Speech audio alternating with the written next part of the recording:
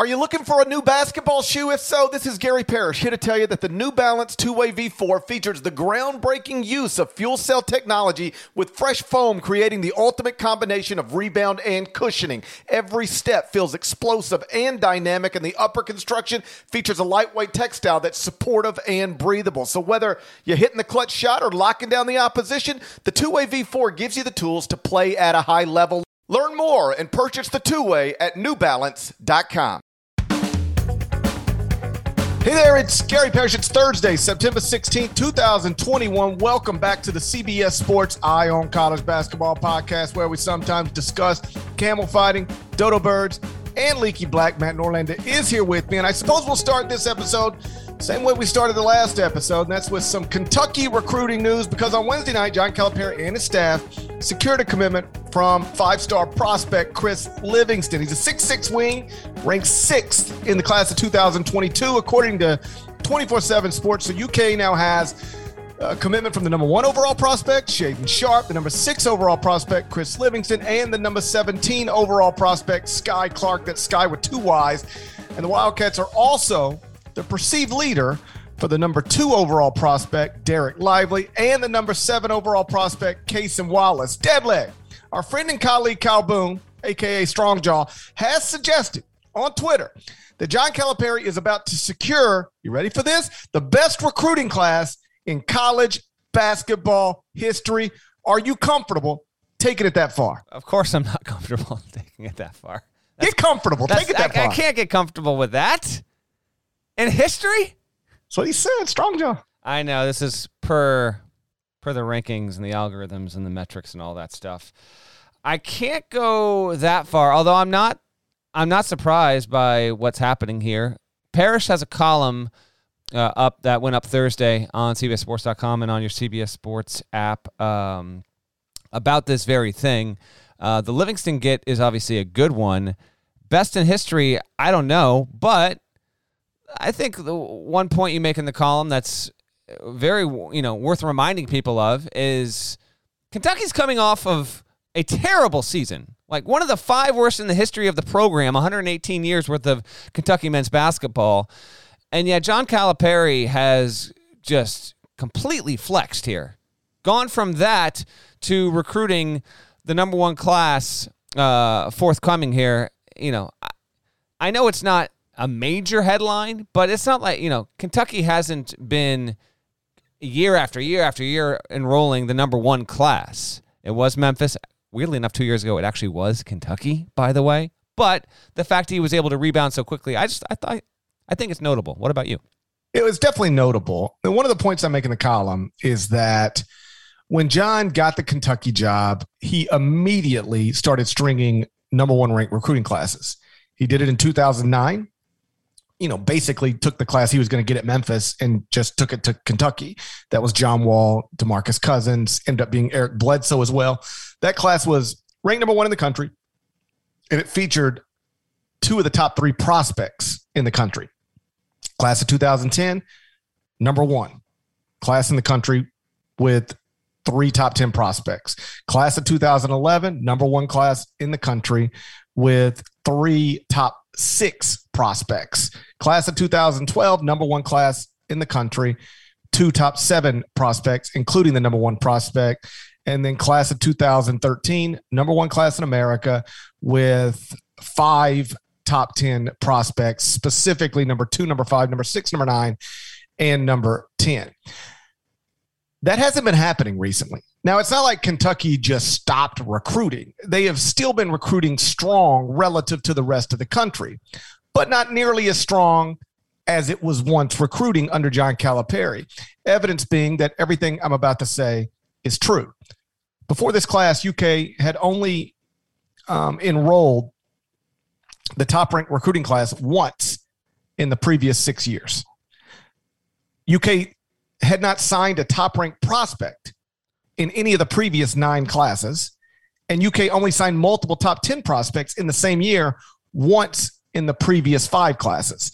So was Kentucky still a top 2 recruiting class more often than not? Yes. Really every year except 2021, Kentucky had the first or second ranked recruiting class in America. But in terms of the quality of prospect it was enrolling and the number of them annually, it had undeniably dropped off. And I don't know or even believe that is necessarily what led to last season's disastrous season. I think it was largely pandemic induced, which we've talked about before. But clearly things had dropped off a little bit, so much so that people had started to wonder, and not just people, but like Kentucky fans. I think for the first time ever in meaningful ways, Kentucky fans started to question John Calipari as the leader of Big Blue Nation, because the recruiting wasn't where it once was, and the wins weren't where they once were, and they haven't been in the Final Four since 2015. But he has completely flipped it this offseason. First, via the transfer market for this upcoming season's team. They're going to be good, among the favorites in the SEC. But this recruiting class, it's probably going to feature the top two prospects in the class of 2022. By the way, John Calipari has never enrolled the top two prospects in the same class, number one and number two. And it's probably going to feature four of the top seven, according to 24/7 Sports.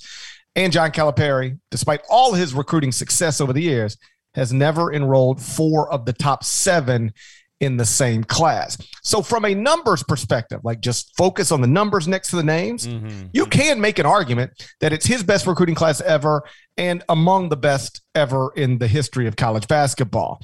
If you wanted to counter that argument, and I think I probably would, you would start it with this. The class just isn't that strong in general. Amani Bates and Jalen Duren were at one point number one and number two in this class. They reclassified to 2021. So, yeah, you're enrolling the number one player in the class as of today, but he wasn't a top two player in the class 2 months ago, so on and so forth. So is Shaedon Sharpe and Chris Livingston, is that even the equivalent of RJ Barrett? You remember him? Of course I do. Yeah, RJ Barrett, first-team All-American, played at Duke alongside Cam Reddish and Zion Williamson in that 2017-18 season. Got past UCF, got knocked out by Michigan State in the Elite Eight that year. Yeah, RJ Barrett. Who could forget him? Who could forget him? That's a Canadian star. Would you rather have Shaedon? Forget what the numbers are beside the names. Would you rather have Shaedon Sharpe, Chris Livingston, and Derek Lively, or Zion Williamson, RJ Barrett, and Cam Reddish, or, even De'Aaron Fox, Malik Monk, and Bam Adebayo? So I understand the numbers next to the names suggest that this is one of the best recruiting classes in history. I would just argue the class in general, the prospects, all number one prospects aren't the same. And I would argue that at the top of class of 2022, it's a little weaker than a normal high school class. That makes sense. It does. Yeah. How about this though? So that 2020 class, which was ranked number one. That's the class that just had the terrible year. I mean, BJ Boston, the late Terrence Clark, Isaiah Jackson drafted, Devin Askew off to Texas, Lance Ware, Cameron Fletcher. So keep that in mind going forward. And one other quick thing on Livingston. I talked to a couple people earlier in the week. Definitely an interesting prospect and a talented one. But I had two coaches bring up this separately and independently, and they thought, is Kentucky going to be the best place for him to go? Because he's like a 6'6", 6'7" power wing. And both of them pointed out to me, and I hadn't thought about this.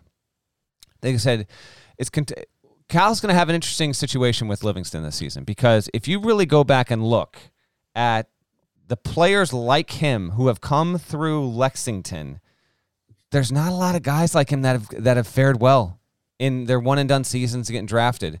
Alex Poythress was the most prominent comparison.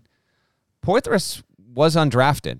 He was a power wing, solid enough college player, highly regarded coming out of high school. Wasn't that good. Here are the power forwards, and this is really what Livingston is. Like, he's not a three. He's more of a four than a three. At least that's what I would assume is he's a small ball four. Right. So you've got, who do you have that's comparable? Kind of PJ Washington. Okay, good. Okay. That was 2019. And then otherwise, you go down the list. Like Jared Vanderbilt, power forwards. Who else? The next one after that drafted before Julius Randle in 2014, not the same kind of player. Before that, who is it? Terrence Jones, kind of, but Jones was even a little bit bigger. Point is, I had one coach suggest to me, listen, he could probably do well at Kentucky, but if I was him, this was not the school that was on his list. He's like, why don't I go and play at Kansas, where these kind of players develop and actually improve their chances of getting drafted? It was just an interesting commentary that I didn't pick up on with all of this. Now, maybe Livingston will buck the trend. He's going to be part of a really good class, obviously, and he'll have his opportunities. But the one position where Kentucky under Cal has not really produced a lot of surefire pros, high draft picks, is this specific position that Livingston plays. Power, small ball, 4, little bit, undersized to be a traditional 4, if you will, and it's just not there over the course of what's, north of 35, 40 NBA picks that Cal's produced over Kentucky. Keep an eye on that next season once we get there. Does it matter to you at all that Cal has said he's going to start playing differently? Like he's going to play more small ball lineups and play, 4 guards. Now, it might not be 4 guards, but I think the quote was, if you're going to be a power forward in a traditional sense on our team, you better have some guard skills. It sounded like he was talking specifically about how you make somebody like Chris Livingston fit. Coaches say whatever they want to say in the offseason, and especially in recruiting. Like, I got it. But John does seem, if you take him at his word, he seems to have suggested, don't worry too much about the way we used to play, because we ain't playing that way anymore. I take it a little bit. It's almost out of necessity, though. So he's not going to be completely stubborn, and Cal isn't that way anyway in terms of not being willing to adapt. Of course he will. He has changed his style of play drastically over the years. That's right. I mean, there was a time where he was fully committed to dribble drive, and then they just mostly abandoned that at some point in the Kentucky years. So he is willing, and Mike Krzyzewski, by the way, exact same way, willing to change style of play based on personnel. Yeah, for sure. It'll be interesting to see when we get there. And also, before this class obviously winds up playing, what the Kentucky team this upcoming season looks like when we get a preview of what it can be with this group next season. But another good get, and Kentucky's not done, but obviously that was it's kind of been a slow week, which is why we're thrilled to do a mailbag episode with you here. But that's really the biggest headline in college basketball this week in the doldrums of September. Well, it seems clear now that, regardless of how it ends up, and it looks like it's going to end up with two of the top 2 prospects for the top 7, at the very least, committing to Kentucky, and that doesn't even count Sky Clark. The Wildcats are going to have the number 1 recruiting class in America. That seems basically done. Yes. And so let me ask you this, and then we'll move on to the mailbag. What do you how do you explain it other than the obvious? It's John Calipari in Kentucky, because it's undeniable that recruiting had dipped very slightly, but dipped in recent years. He's coming off a historically awful season and has now in this offseason reestablished himself, arguably as the best player getter in the game, and is putting together, at least according to the numbers, one of the best recruiting classes he's ever had. The possible answers that people throw out is he remade his staff, added Orlando Antigua and Chin Coleman. There's some thought that, and I do think, I'm not saying this is what happened with John. I'm just saying it's easy for me to understand how this could happen. Once you start stringing these number 1 ranked recruiting classes and picking players just as often as you're recruiting them, you can get a little complacent. You can get a little like, I've got this. I don't need to make this phone call today because I'll make it next week and I'll get it done in the end. And there's always somebody, trying to outwork you. And there's some thought that last season's disappointing results combined with recruiting dipping has re-energized him, refocused him, recommitted him. When people start questioning whether you're really the right guy for the job now, not 5 years ago, but now, and some Kentucky fans were questioning that, I think that would refocus you and re-energize you and make you more determined than you might have been previously to show, hold up, I can still do this. Watch. So there's that. And then there's also like name, image, and likeness is a reality now. And the possibilities at a place like Kentucky are obviously massive. So I'm not surprised by this. When Mike Krzyzewski announced that he was going to retire this forthcoming season, the thing I wrote in the wake of that was that John Calipari was best positioned to be the guy to kind of be the alpha coach of the sport, face of the sport, and return to a dominance in recruiting, which I detailed in that column back in June. So I'm not surprised by this. This was my expected turn of course for Kentucky and for Cal. I thought that he was going to get back to a spot where Kentucky at worst was getting the number 2 class every single season and probably was going to get the number 1 class.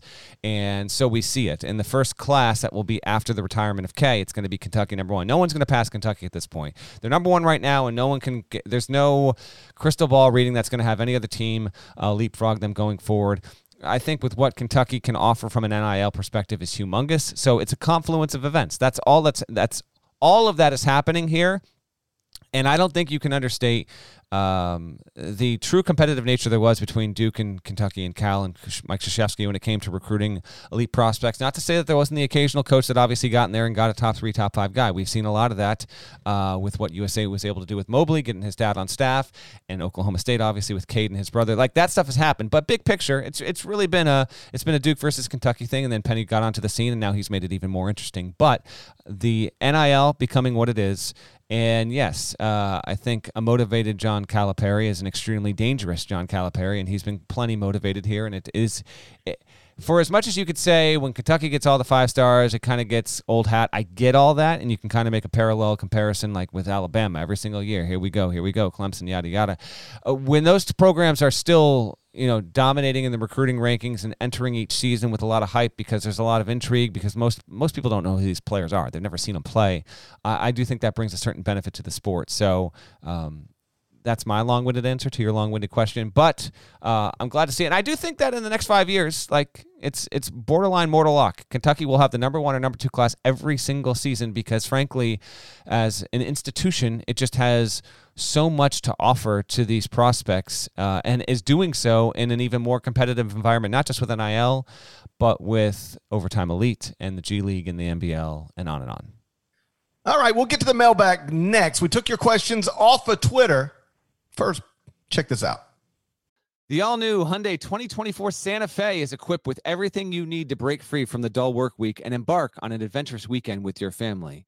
The Hyundai Santa Fe's features like available H-Track all-wheel drive, standard third-row seating, available dual wireless charging pads. You've got the H-Track all-wheel drive so you can take on those dirt trails and kick up some mud. Or the third-row seating gets your whole family in to experience the thrill together. The dual wireless charging pads make sure that no one gets stuck in the great outdoors with a dead cell phone. Think about those adventurous activities you can do, like me, taking a ski trip up with the family, maybe going on a camping expedition, anything and everything. Learn more about the all-new Hyundai Santa Fe at HyundaiUSA.com. Call 562-314-4603 for complete details. Robert Half research indicates 9 out of 10 hiring managers are having difficulty hiring. If you have open roles, chances are you're feeling this too. That's why you need Robert Half. Our specialized recruiting professionals engage with our proprietary AI to connect businesses of all sizes with highly skilled talent in finance and accounting, technology, marketing and creative, legal, and administrative and customer support. At Robert Half, we know talent. Visit roberthalf.com today.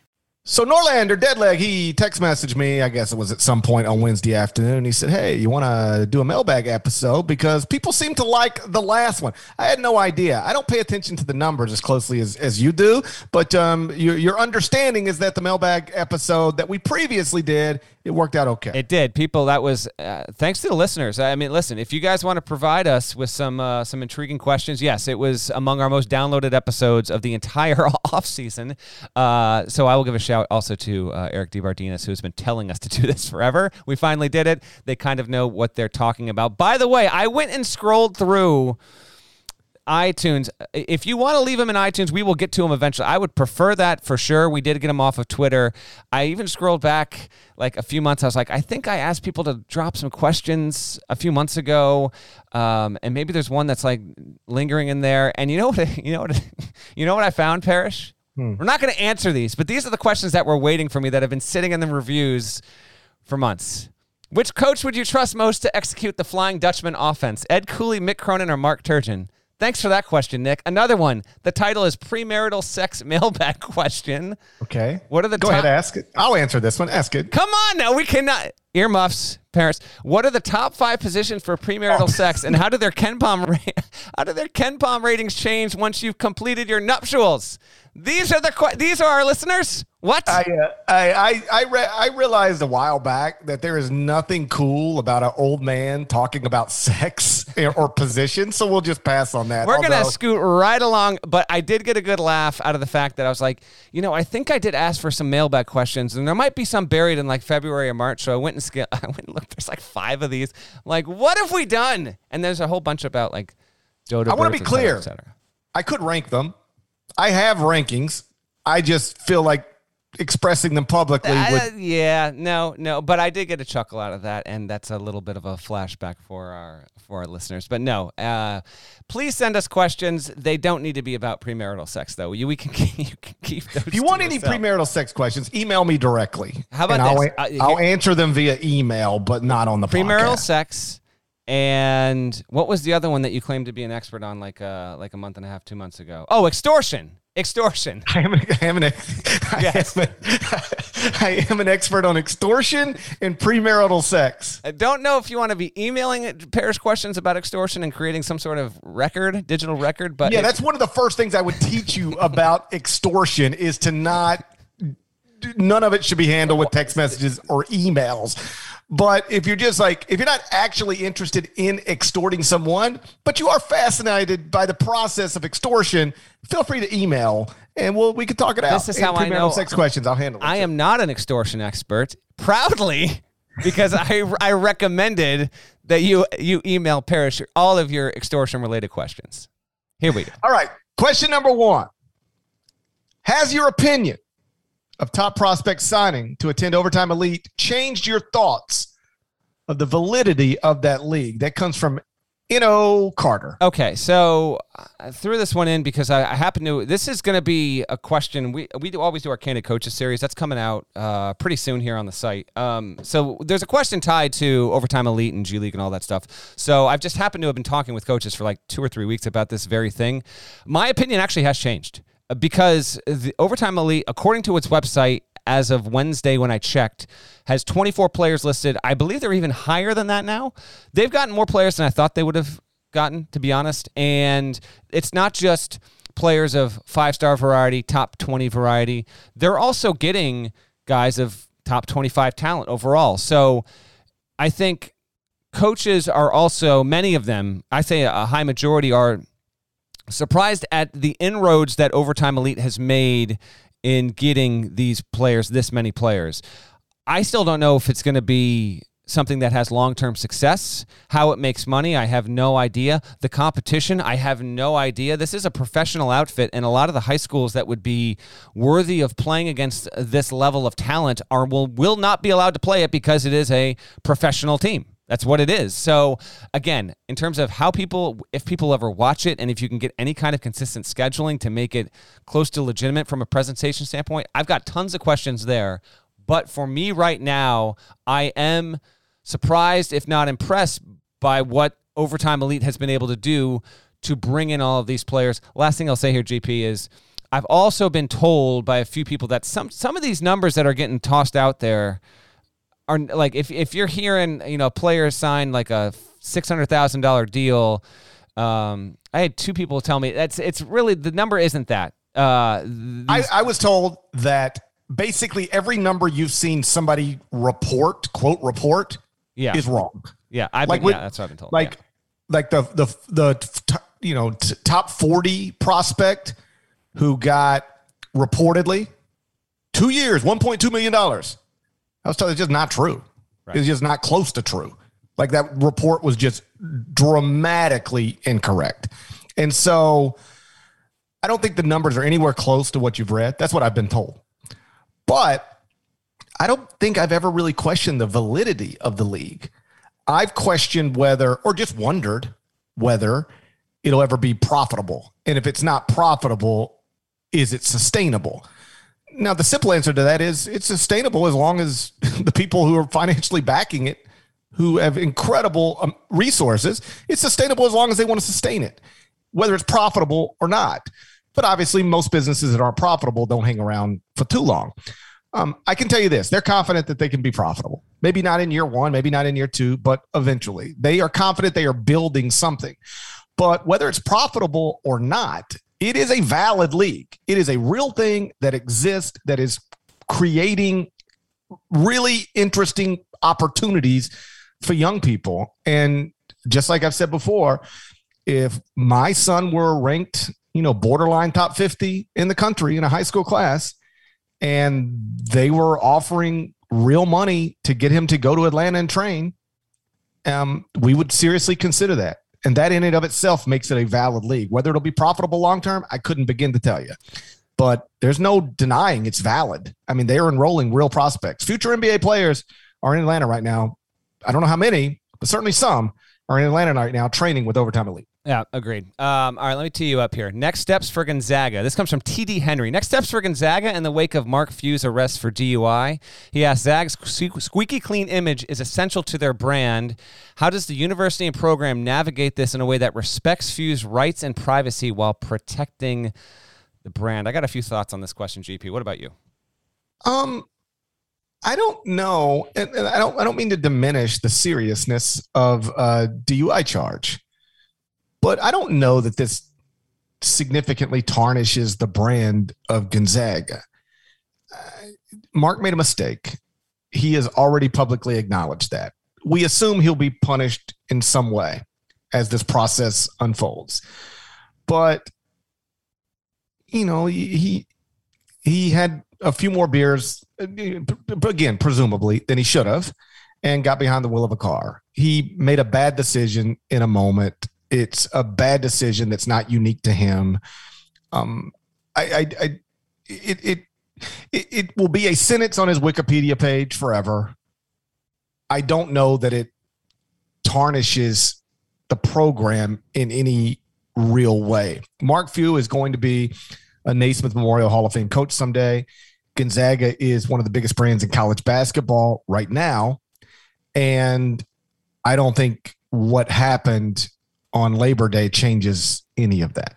So a couple things on this. One, there was a report that came out a few days ago that wasn't like widely passed around, but there is a reporter that's, doing their job and digging in. Apparently, Few lied to the officer initially about having had alcohol that day. So that's not good. And again, not to make excuses, but that's almost what everybody does. Yeah, I know. But still, like, you've been pulled over and certainly, and then he resisted on some of the procedures that go into there. So he made a misstep, obviously, with drinking and driving, and then he made more missteps once he got pulled over. He's not the first person to do it. Sometimes people, there's no excuse for it, but they basically freeze up and choose more wrong decisions there.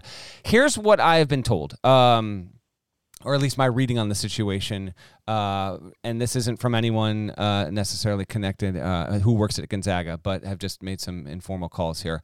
I think a suspension for Few is inevitable. The question becomes, will he be suspended for the Texas game, which I think is the second game of the season? I think that would send a very strong and proper message. And I wonder, this is a decision that should be completely out of Mark Few's hands, but we both know how these things can go. And he's the most powerful person at that university. And meanwhile, you've got a new athletic director and a school president, along with the board at the school, probably looking over and seeing what kind of message they want to send. Is it going to be this kind of deal where he gets suspended in the preseason? Gonzaga, I assume, has 1 or 2 exhibition games. I don't think that would suffice. I don't know when the suspension is going to be coming down here. I mean, I would think it's going to be before September's out. Like, you don't want to just let this linger here. Obviously, I do know this: if you suspend Mark Few for the back half of October and the exhibition games, but not the regular season play, it's just not going to look good. If you suspend him for the Texas game, it actually sends a message that you mean business and this is a serious offense, and accepting that punishment would send the positive message. Texas is going to be the most highly ranked team to ever play a game at Gonzaga's campus. It is a huge deal, obviously, but some things are bigger than a basketball game, and I don't think it would be the worst thing ever if Gonzaga actually went about it and said, you know what, we're going to sit Mark for 2 games here, or 3 games, and one of those will be the Texas game. I don't know if it's going that way, but I know that they're talking about it right now, trying to figure out what exactly would be the right and most appropriate thing to do. I do know that if you suspend him for only the opener and not the Texas game, while you might have your reasons for doing so, you're going to face rightful backlash over just how seriously you're taking this whole deal. This is one of those where the optics do matter. And I think if you're Gonzaga's administration, you could even honestly explain to Mark, I know you don't want to be suspended, but like, we're helping you by suspending you. Because if he faces no actual punishment within the university, and any punishment lower than that doesn't rise to missing games, and more specifically a meaningful game, probably it stops short of what folks are going to around the country deem appropriate. And you can have this one of 2 ways. Yeah, you can miss an exhibition and then come back, but then everybody will scream, you got away with drinking and drive. This will be something that hangs with you for the rest of the season. Whereas if you actually do miss real games and publicly accept the suspension in a positive way, I don't want to be held to any standard that we wouldn't hold my players to. If my players did what I did, they would miss meaningful games. Therefore, I'm going to miss meaningful games. We have always said nobody is bigger than the program, and that includes me. There's a way to spin this into a bad situation into a positive thing. If you do that, then everybody moves on. Mark Few paid a real price, made a mistake, paid a real price, apologized, accepted the punishment, and now everybody moves on. If you never experience that punishment, it makes it harder for people to just move on. And I think probably the best thing for Mark and the program is obviously for people to move on. And the way to get them to move on is to have a punishment that seems appropriate. Reasonable people can disagree on what an appropriate punishment is, but let's figure out what we believe it is and then let that be the punishment. Yeah. Last thing, then we can go to the next question is, there's one thing, and we got a Coach K question coming up here, but there's one thing that has stuck to Duke and Coach K a lot in recent years, and that was this idea of an indefinite suspension for Grayson Allen that lasted 1 game. And You hear that brought up all the time. It was an indefinite suspension, and he sat for 1 game after, a clear, horrific pattern of just inexcusable. We don't need to relitigate everything with Grayson Allen. Everyone knows what we're talking about here. But it's that kind of thing where if you send the right message, you take it on the chin right then and there, and then you move on from it, mostly going forward. The Duke Grayson Allen situation is exactly what I'm talking about. Now, every time Duke suspends somebody and they say it's an indefinite suspension, just tweet it. Anytime Duke has announced so-and-so is serving an indefinite suspension, immediately they're probably, sounds like 1 game to me. Oh, it's going to be a 1 game. Why you want to deal with that? Like, just make whatever the suspension should be, make it that, and be done with it. And I think Gonzaga would be, and Mark as well. I know Mark's competitive. He doesn't want to miss any games. But I think you could very reasonably argue that serving an appropriate punishment is actually beneficial to Mark. I do think it matters, though, from a basketball perspective. Like, if this were to happen last year, Tommy Lloyd's been there forever. Just turn it over to Tommy for 40 minutes or 2 games or 3 games or whatever. Now, there's a scenario where you don't have Mark Few on the sideline. You don't have the coach in waiting on the sideline. It's a little bit of a different deal. It doesn't mean that there aren't capable staff members who could get them through a game or 2 or 3 or 4 or whatever, but it's different in the absence of Tommy Lloyd, I believe. Yeah, I agree. I would think it would be Brian Michelson that will coach on the sideline when this happens, but we'll wait and see. All right, next one. What do we got? Who is the next coach to make the Final Four for the first time? And that question comes from Darren. Who you got? Next coach to make the Final Four for the first time? Well, I thought maybe Juwan Howard, but he's been to the Final Four. He's played in the Final Four. As a player. So I self-eliminated that as an option. Well, Juwan Howard is my first answer. I figured he would be. That's why I wanted to threw it out there. He's been to the Final Four, so I took him out of consideration because he's technically played one. Now, not coached. I get the nature of the question. I'm going to go. I tried to look at technically all of these coaches have been to the Final Four. That's true. Participated in competition at the Final Four, Juwan Howard has. So let's get more specific with the question. Which coach will coach in the Final Four as a head coach for the first time next? There we go. I'm going to go. I wanted to get an answer that I think is going to happen, not immediately obvious, and might be as likely this season as it could be the season after or the season after. So I didn't want to directly look at this season. And I think Nate Oates at Alabama is going to be my pick here. Alabama is almost certainly going to be a top 20 team this season, potentially top 10.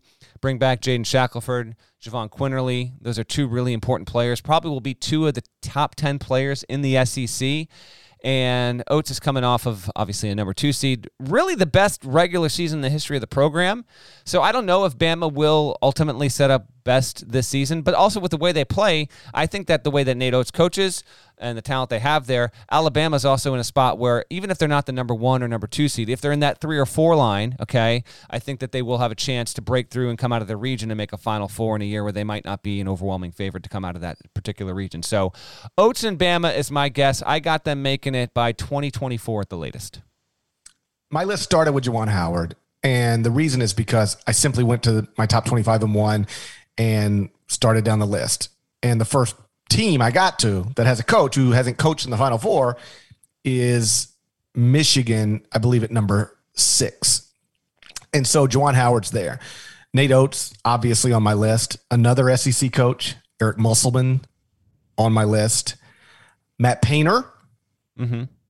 Got to be on the list, right? Got some Matt Painter news, by the way. As a possibility. Ooh, what's your Matt Painter news? First of all, I got 2 things going on right now. My wife texted me. Oh, God. This is unbelievable this is happening during the podcast. During this podcast. She goes, pregnant? No, she's not pregnant. What if she were? How dare you? She could be pregnant. There's a raccoon pacing in the back corner of our yard right now. It doesn't appear to have a drunk rabies walk, but it's also paced around twice. Why do I have random animals appearing in my yard when we're doing podcasts? What is happening right now? She just sent me this. Oh, my gosh. Anyway, I got a raccoon walking around. It's daytime. Not good. You don't want the raccoons out during the day. Why not? What's the problem?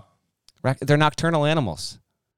So what's this crazy raccoon doing? Exactly. That's the problem there. When you're answering this question next, I'm going to go scoot over to the backyard, see if it's still there. Not good. The other Painter news, I got a tip from a follower. I confirmed it this morning. It said, hey, listen, thought you might want to know. I went to see Dead & Company in Indianapolis, and I saw none other than Matt Painter. I think you're one of the few people who would find that combination of events interesting and had to let you know. Thanks, Will Saul. I do find that interesting. Painter was indeed there. Dead & Company. I could see it happening.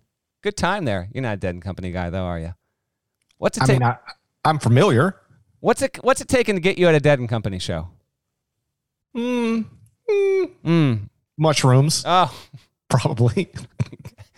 I feel like you could make that happen if you wanted. But anyway, hope Painter enjoyed that Dead & Company show in Indianapolis earlier this week. I do think that he is a really good. I almost went with Painter.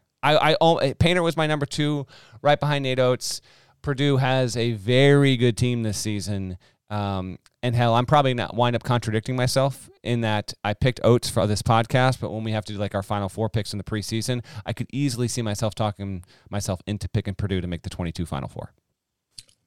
What you just said reminded me of something you would talk. We did a thing, dribble handoff, a couple days ago about pick a team that's got 50-1 or lower odds to win the national championship that you think could, theoretically maybe do it. Obviously, none of us think it's wild watching the responses to this because people are like, there's no way that team's going to win the championship. It's like that's the whole point. We understand, but we're picking long shots that could maybe. And so you went with Indiana, which I think is a perfectly reasonable option at 50 to or. But you said Trayce Jackson-Davis is like the only great big in the Big Ten? I or didn't something say like that. What did you say? Did not say that. I said Say what you said.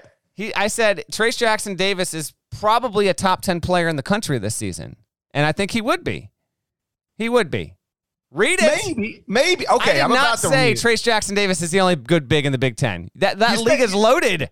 You said something that made me go, what? You go ahead and bring Trace it up. Jackson Davis is one of the few big-time big men in the Big Ten. Yeah, few. You got Kofi, Trace, Hunter. Ridiculous. There's three. Like, Travion. There's two like maybe three All-American bigs in the Big Ten. I still think three is few. That's the definition. Three in one league? Okay. Saying Trace Jackson Davis is one of the few big-time big men in the Big Ten is crazy. He's not even the best big man in the Big Ten. I might have meant one of the few big-time big men in the country. I might have meant that, and I might have been rolling like few big-time big men in the Big Ten and just liked the way that sounded and just kind of kept rolling with it.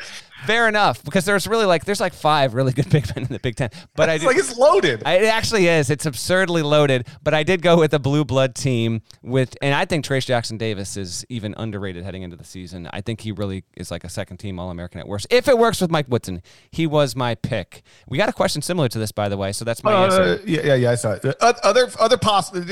Other guys who could go to the Final Four the first time. Yes. We've said Juwan Howard, Eric Musselman, Matt Painter, Nate Oates, Brad Underwood. Potentially. I considered him. He's got one of the few big-time big men in the Big Ten. Brad Underwood. He does, indeed. Chris Holtman? I don't know if I'm ready to give him that kind of credit yet. You're underrating him still. I might be. You still underrating Chris Holtman. Mark Turgeon? Who's next? Dan Hurley?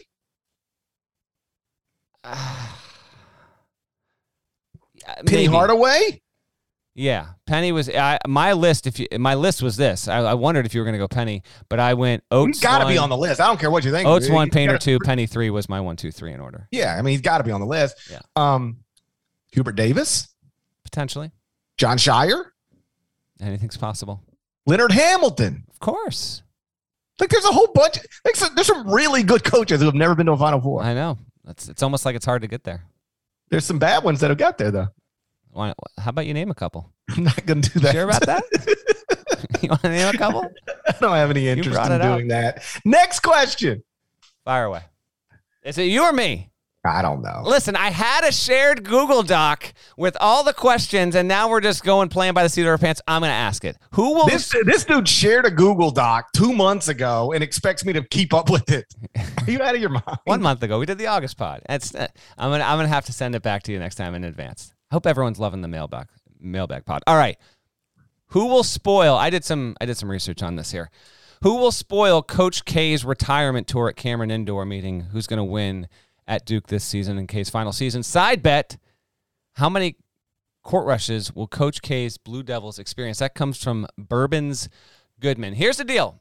For our most diehard of listeners who are listening to this podcast like on Thursday afternoon or early Thursday evening, you are listening to this right before the ACC releases its intra-conference schedule. That's coming out Thursday night at 7 o'clock. But we already know who Duke is playing in terms of conference opponents. We just don't know when at the time of we're taping this podcast. So here are the home and homes for Duke this season. UNC, Wake, Clemson, FSU, Q's, and UVA. Those are the teams they will play both home and away. Only at Cameron, Georgia Tech, Miami, NC State, and Vatech. Only on the road, BC, the Ville, Notre Dame, and Pittsburgh, and then we got to take into account non-conference stuff. So I'm going to give you mine, and then you give me yours. Here's who I think is court storming Duke. This is a road situation. There's only one opportunity in the non-conference, and it's Ohio State.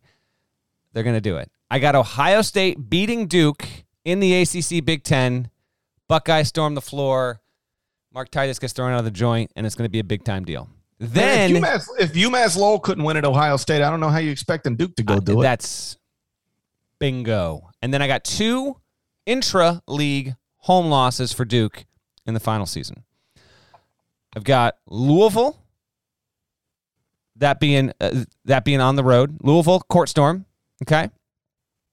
And then I got Florida State getting it done on its home floor in Tallahassee. Not only that, then you're asking who's going to spoil it at home. I got 2 home losses for Duke this season. I got Florida State sweeping Duke. You just said Leonard Hamilton's underrated.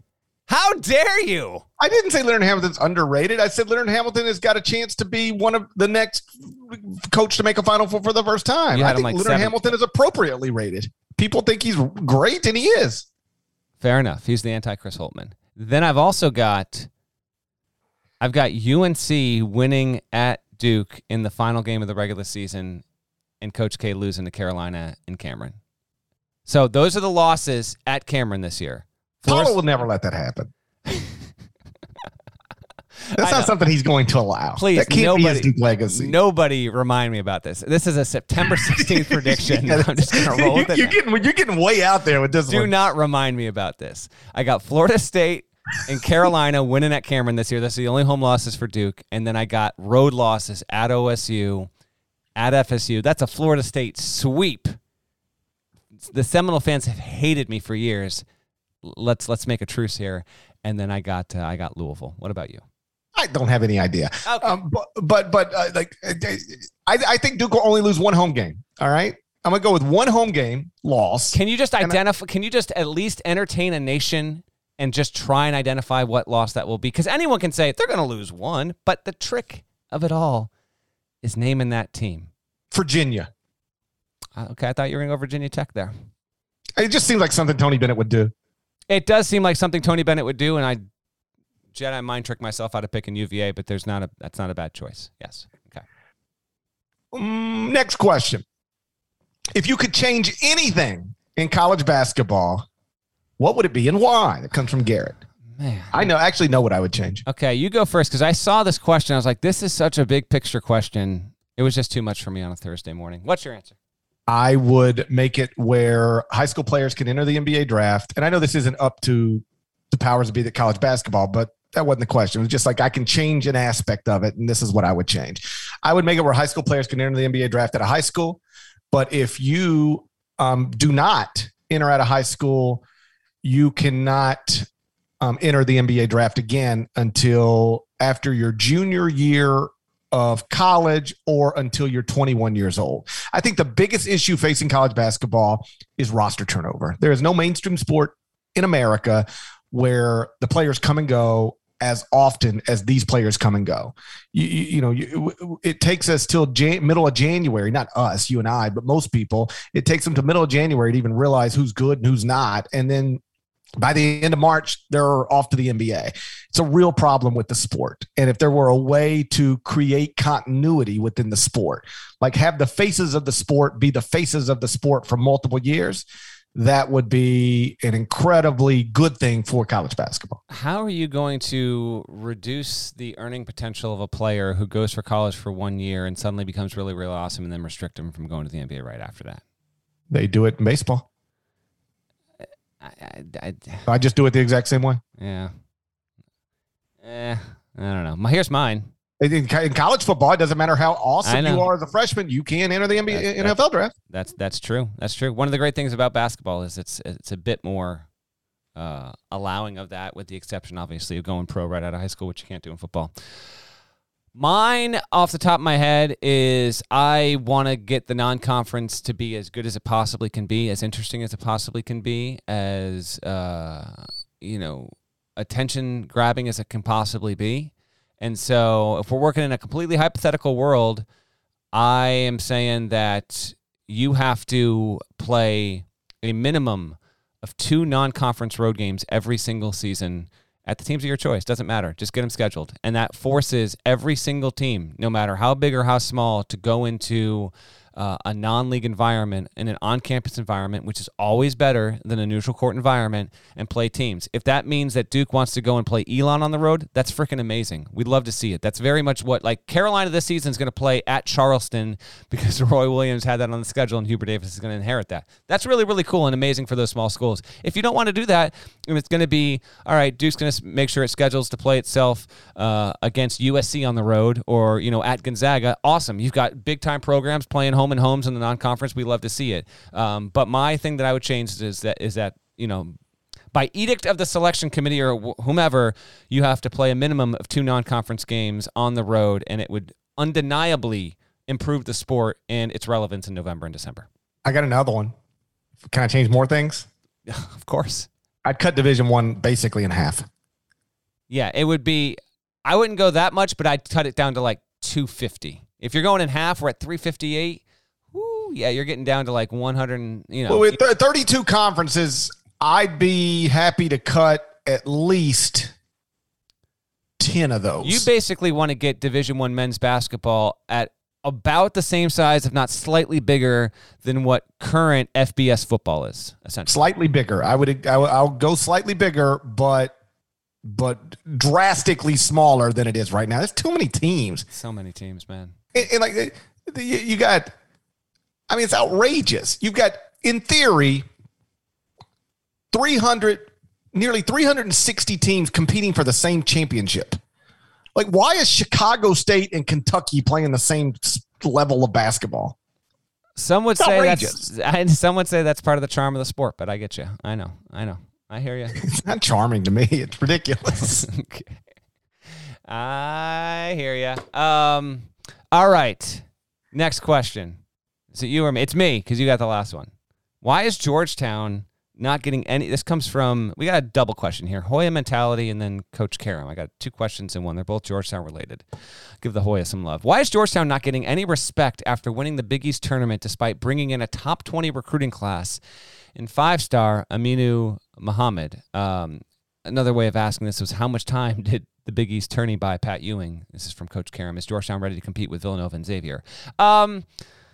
I would say Georgetown's not getting enough respect because it was 8th in the Big East last season, and it lost 5 dudes that averaged more than 10 points a game. Like Donald Carey and Dante Harris both averaged 8.0 points per game last season. They're back. That's it. Everyone else on the roster who played there last season averaged no more than 2.5 points. Like Javon Blair, 15 a game, gone. Qudus Wahab has an amazing breakout season and then goes to Maryland, of all places. He averaged 12 and 9 last year. Jamorko Pickett gone. So, this is great that Georgetown's got a really good class coming in, ranked 16th according to 247 Sports.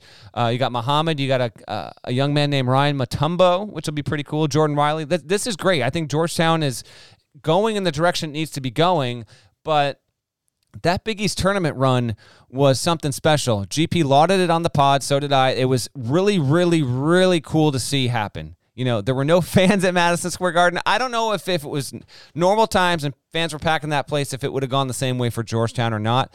But they got to the tournament and then promptly got destroyed by who, Gary Parrish? The computer triggers. Colorado. The computer triggers. I forgot about that. Yeah, you did. They got that Colorado came out and played the best game in the history of the NCAA tournament. Georgetown after being labeled the computer triggers. That was a humbling experience for me. Got Control Z'd by Colorado, did Georgetown there. So it's all logical why Georgetown isn't, quote, getting enough respect here. Yeah, they won the Big East tournament. It was an awesome moment. That was a top 10 moment throughout the entire season last season. But they were 8th in the league, and they lost almost all of their production. We'll see what Ewing can do with this talented new class.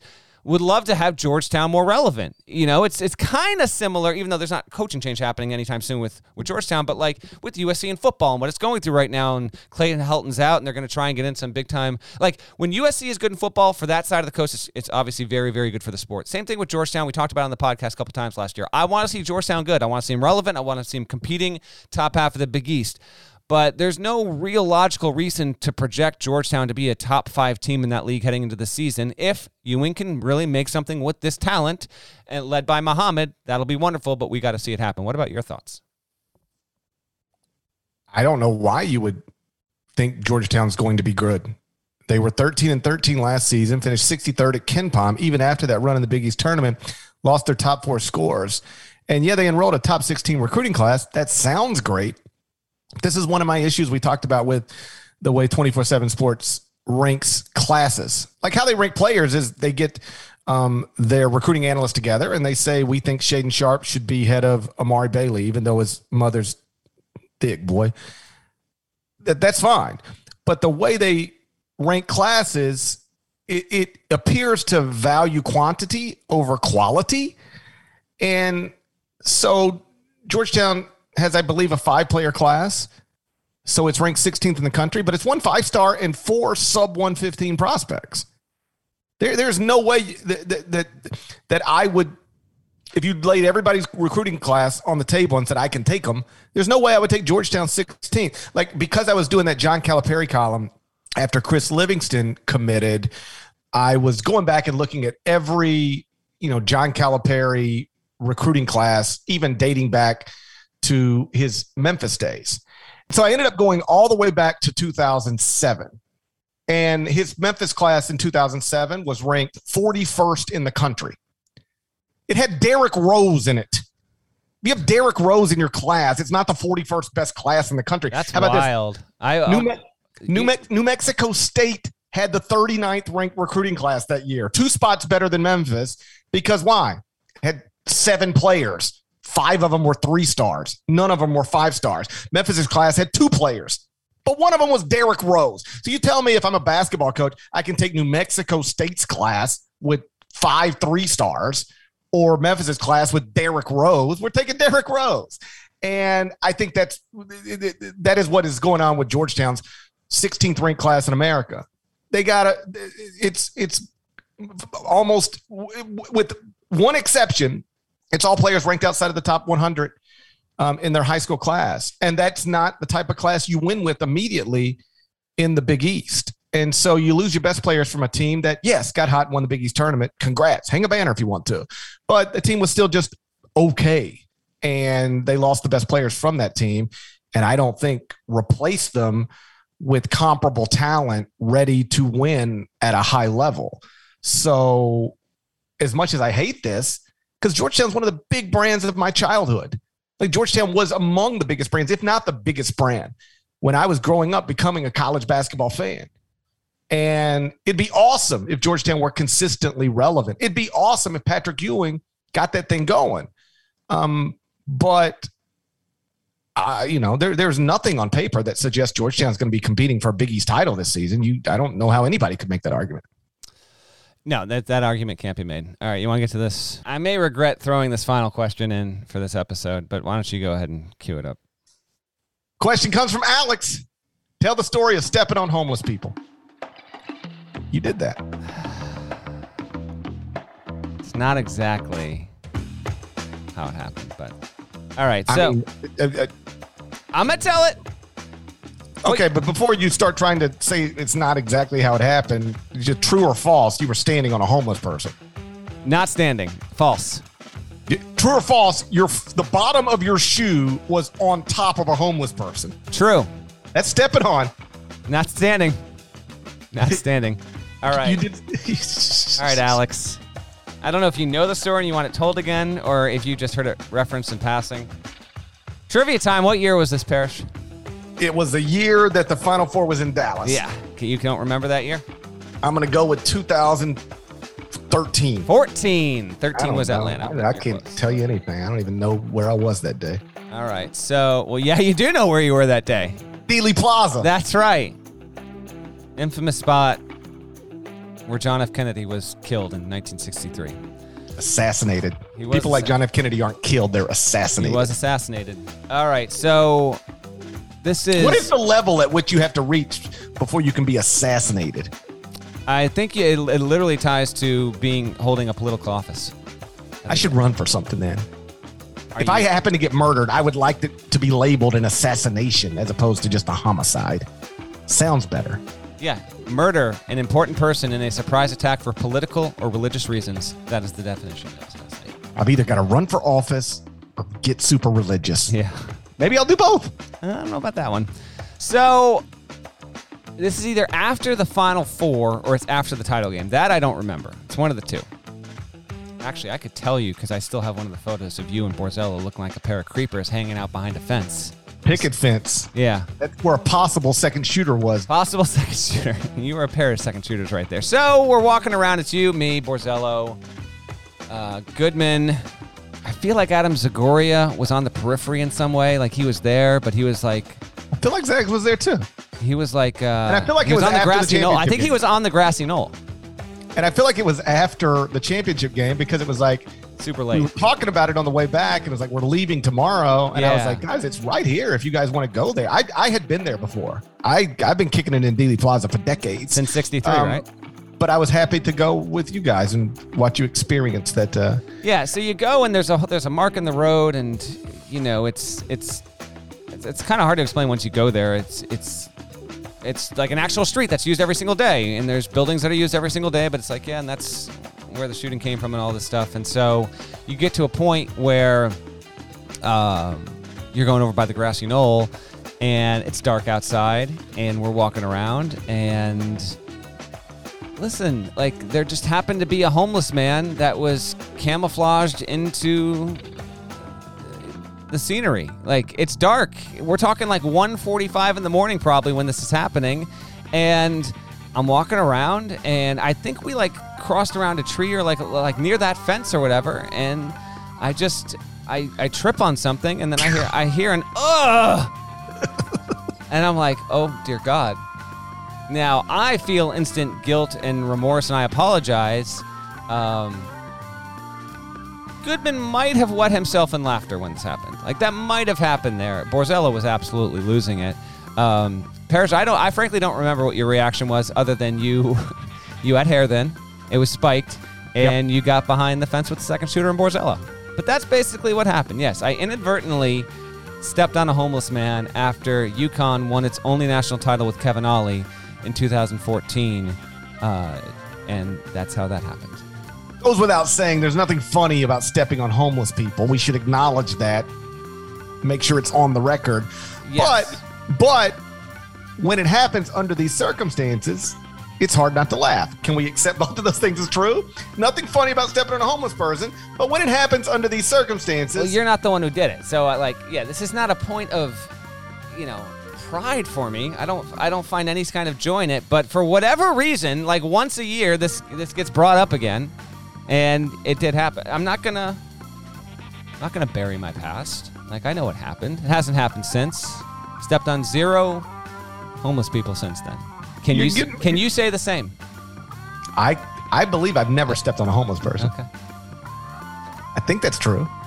Certainly don't ever remember stepping on a homeless person. In fairness to you, maybe don't go to sleep at a major tourist attraction. Yeah, even at that hour. It's not like Dealey Plaza closes at 9:45, and so nobody's going to be. You can walk around Dealey Plaza whenever you want. And part of experiencing that, especially if you were like a fan or even a viewer of the movie JFK, Oliver Stone, which like came out when I was in high school. I went and saw it in the theaters, and then I became obsessed with all of the conspiracies tied to John F. Kennedy's assassination. I can see that. I'm less obsessed with it now. I think now it's possible like Lee Harvey Oswald really did just kill John F. Kennedy. Like it might actually be as simple as that. I don't know. Nobody knows, or at least it's not an accepted fact what happened anywhere. But I was obsessed with, read all the books, all the documentaries. And so if you were even close to that, it's like, okay, well, I got to go walk behind the picket fence because that's where they say a second shooter might have been. And if there's a homeless man lying there right by the fence in the dark, it's going to be very easy to step on that person. I don't hold you responsible for your actions that day. I know I've been knowing you for a long time. I know what's in your heart. I know you're not somebody that goes around walking on homeless people. You just happen to step on one time. It was an unfortunate turn of events there, but I appreciate you very much for that. By the way, as we get out of here, I can't believe you didn't pick this one. I can't believe it. We're not going to get too deep into it, but we gotta have a moment of silence here. Nan Wooden, the great Nan Wooden, daughter of John Wooden, she passed this week, Tuesday morning, 87, natural causes. So, as the podcast that embraces John Wooden as the second greatest coach in the history of UCLA men's basketball, we were asked, given Nan Wooden's death this week, do you anticipate UCLA beginning the sanding prior to the home opener? I would think so. Hashtag Nan can stay.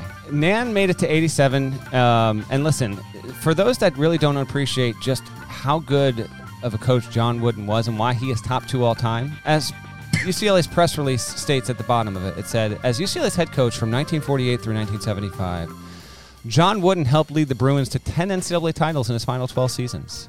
He guided UCLA to the all-time NCAA men's basketball record of 88 consecutive wins spanning 4 seasons. UCLA recorded consecutive 30-0 seasons in 71-72 and 72-73. The Bruins won 149 of 151 games in Reeves Nelson Pavilion with Coach Wooden at the helm. He passed away at age 99 in 2010. That's a top 2 all-time coach in UCLA history. Nan Wooden, a moment of silence. Hashtag Nan forever. Shouts to Devin Downey. Shouts to Chester, South Carolina. Shouts to Carl Marshall. It's a legend. Shouts to Larnell. Thank you guys and gals for listening once again to the Eye on College Basketball Podcast in the middle of the dumbest pandemic of my lifetime. Woo, boy, do you see this family in Florida? No, but tell them while I go see if this raccoon's back there. Hold on. Go ahead. Inform the listeners. Family in Florida, 6 different members of the same family just died of COVID. All unvaccinated. 6 people in the same family. What in the world? What in the world? You wouldn't believe it, Denley. I wouldn't believe it. Raccoon's gone. Thank God. Hopefully that's... I better not wake up to a dead raccoon on my yard tomorrow morning. If you're not subscribed, please go subscribe anywhere you subscribe to podcasts, including Apple Podcasts. We'd appreciate it. While you're there, please rate it, review it, 5 stars and nice comments. That's all we've ever asked from you. We'll talk to you again real soon. Till then, take care.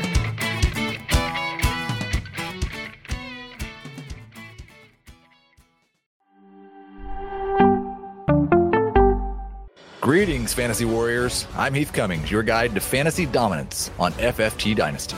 Join me this offseason where mock drafts become epic showdowns and every pick shapes your legacy. If I was Adam, with the team that he's built, Will Levis makes so much more sense. And that's not all. We're peeling back the curtain on the future with our exclusive 2024 NFL Draft Prospect Profiles. Uncover hidden gems that'll elevate your roster to legendary status. Puka Nacua. After Cooper Kupp, we really have no idea who's going to get the targets. Keaton Mitchell of East Carolina, explosive speed is ridiculous. This isn't just a podcast, it's a playbook for champions. Subscribe to FFT Dynasty now, and together, we'll conquer the fantasy football frontier. Your dynasty journey starts here.